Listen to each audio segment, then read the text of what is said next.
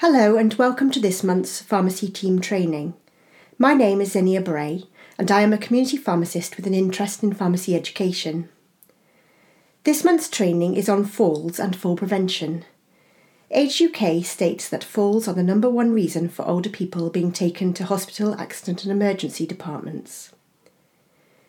We hope this training will give you a better understanding of some of the risks for falls and ways to help prevent them.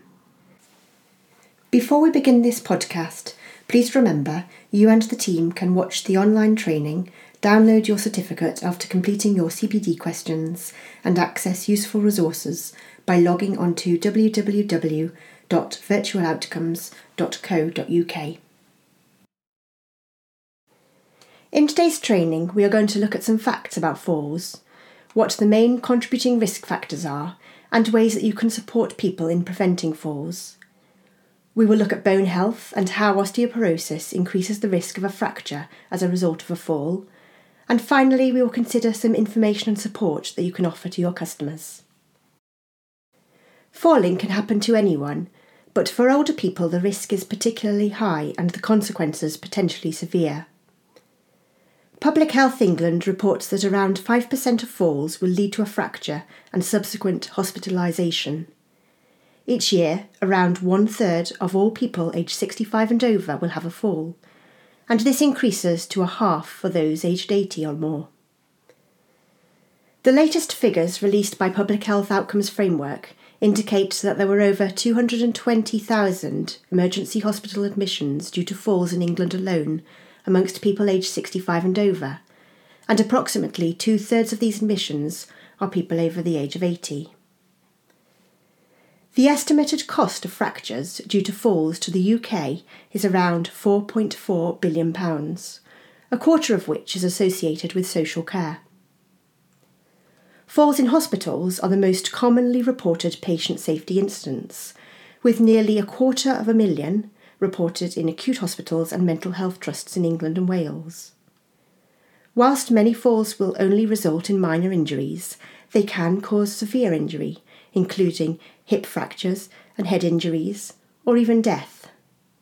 In many cases, those who have experienced a fall have a hard time recovering, and their overall health deteriorates with a loss in confidence and loss of independence.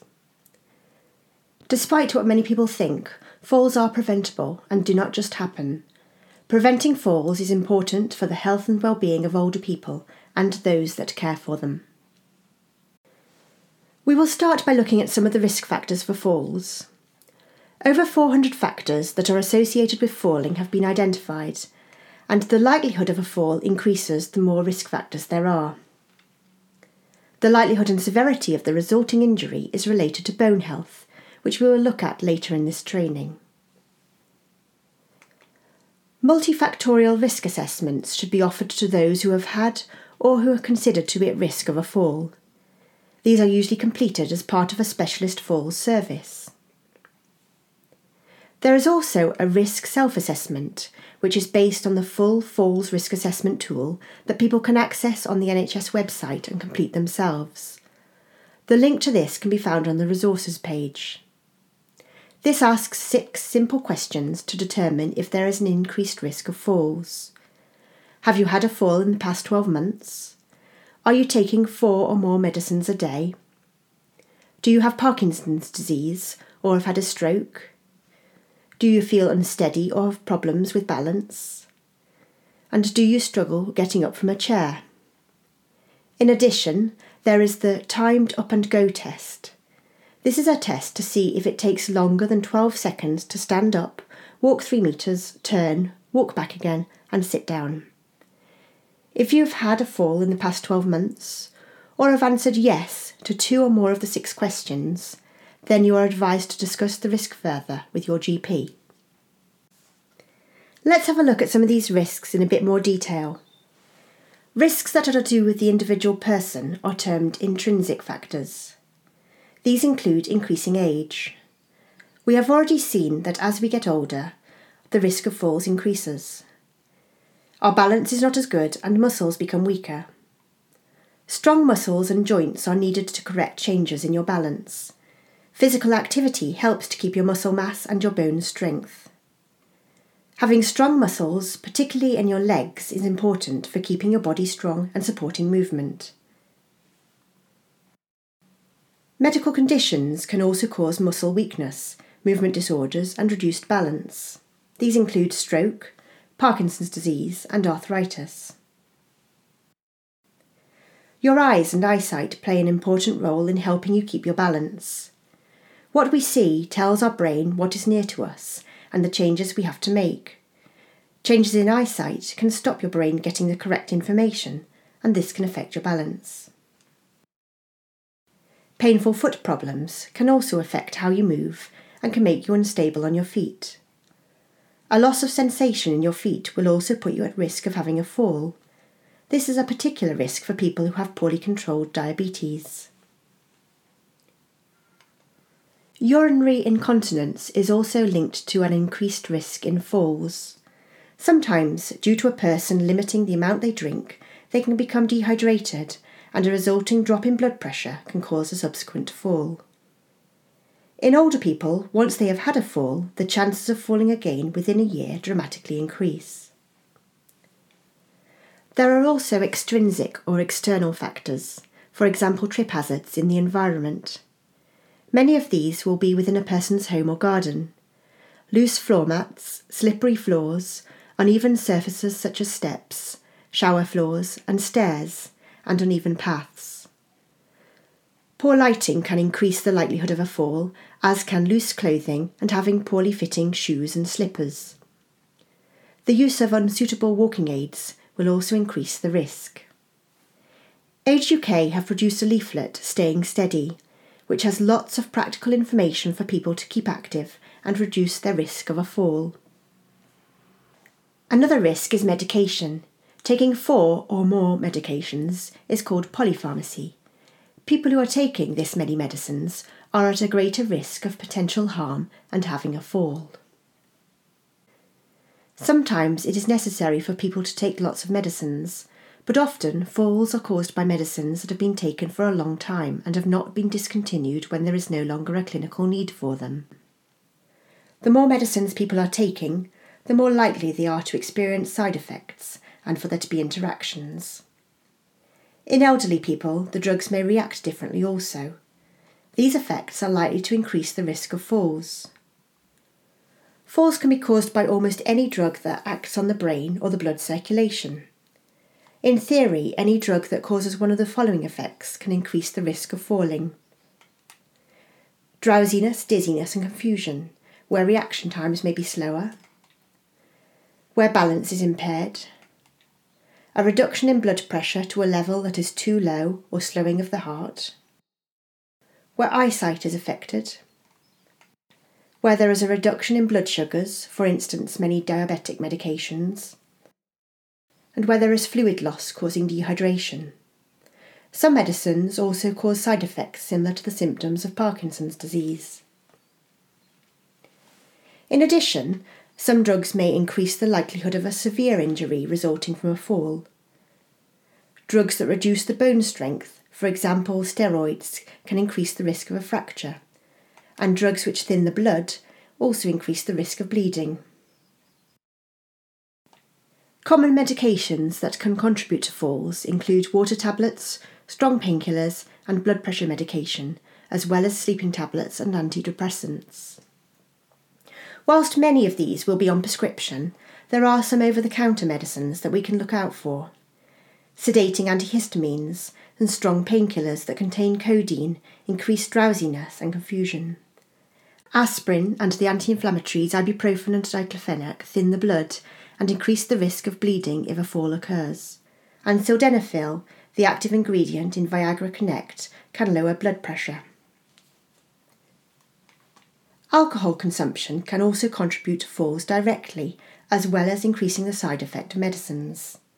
This is something that we can discuss in the pharmacy, as well as emphasising the importance of drinking plenty of water to remain hydrated.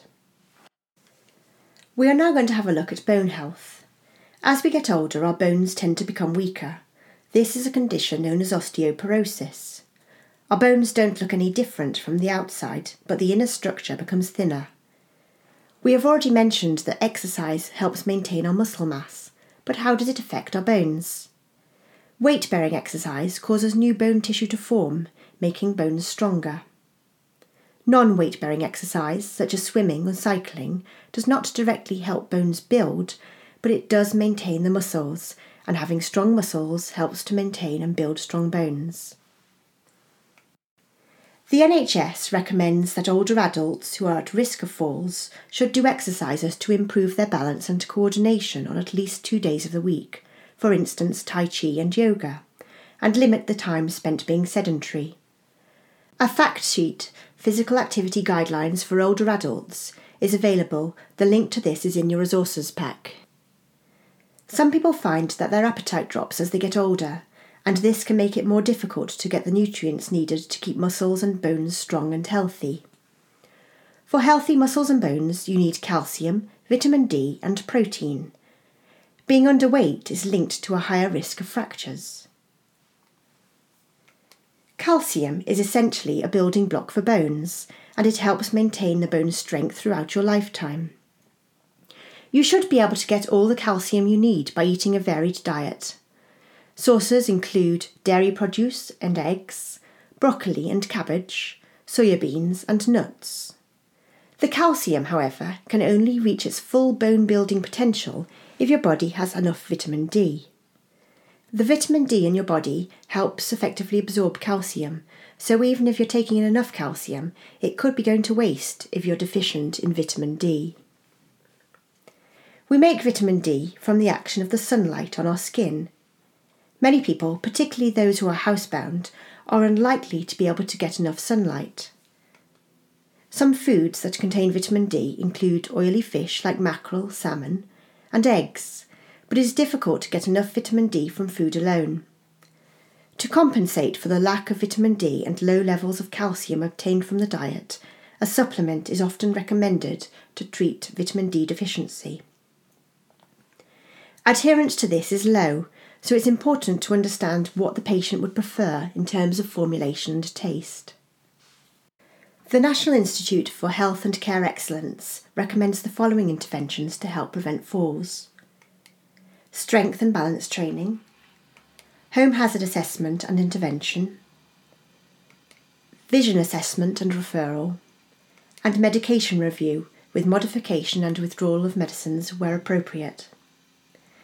We can support these recommendations in the pharmacy by increasing awareness of falls and the risks. Do your customers know about the falls risk self-assessment? This may be a good starting point for discussions about risks and the falls prevention. You can identify people who are taking 4 or more medicines and see if they've had a medication review recently, and be aware of potential falls risks when selling medicines over the counter. There are some ideas about offering a falls prevention service on the PSNC website, Think Pharmacy Falls Prevention Service. The NHS website and Age UK have some useful information that can support your healthy lifestyle conversations. Links to these can be found on the resources page. This brings us to the end of this pharmacy team training on falls prevention. We hope that you found it useful and that it has increased your knowledge in this area. If you want to view the online training, have access to both your certificate and the resources tab, please log on to www.virtualoutcomes.co.uk. We would also like to take this opportunity to ask you to encourage the rest of your colleagues to view the video.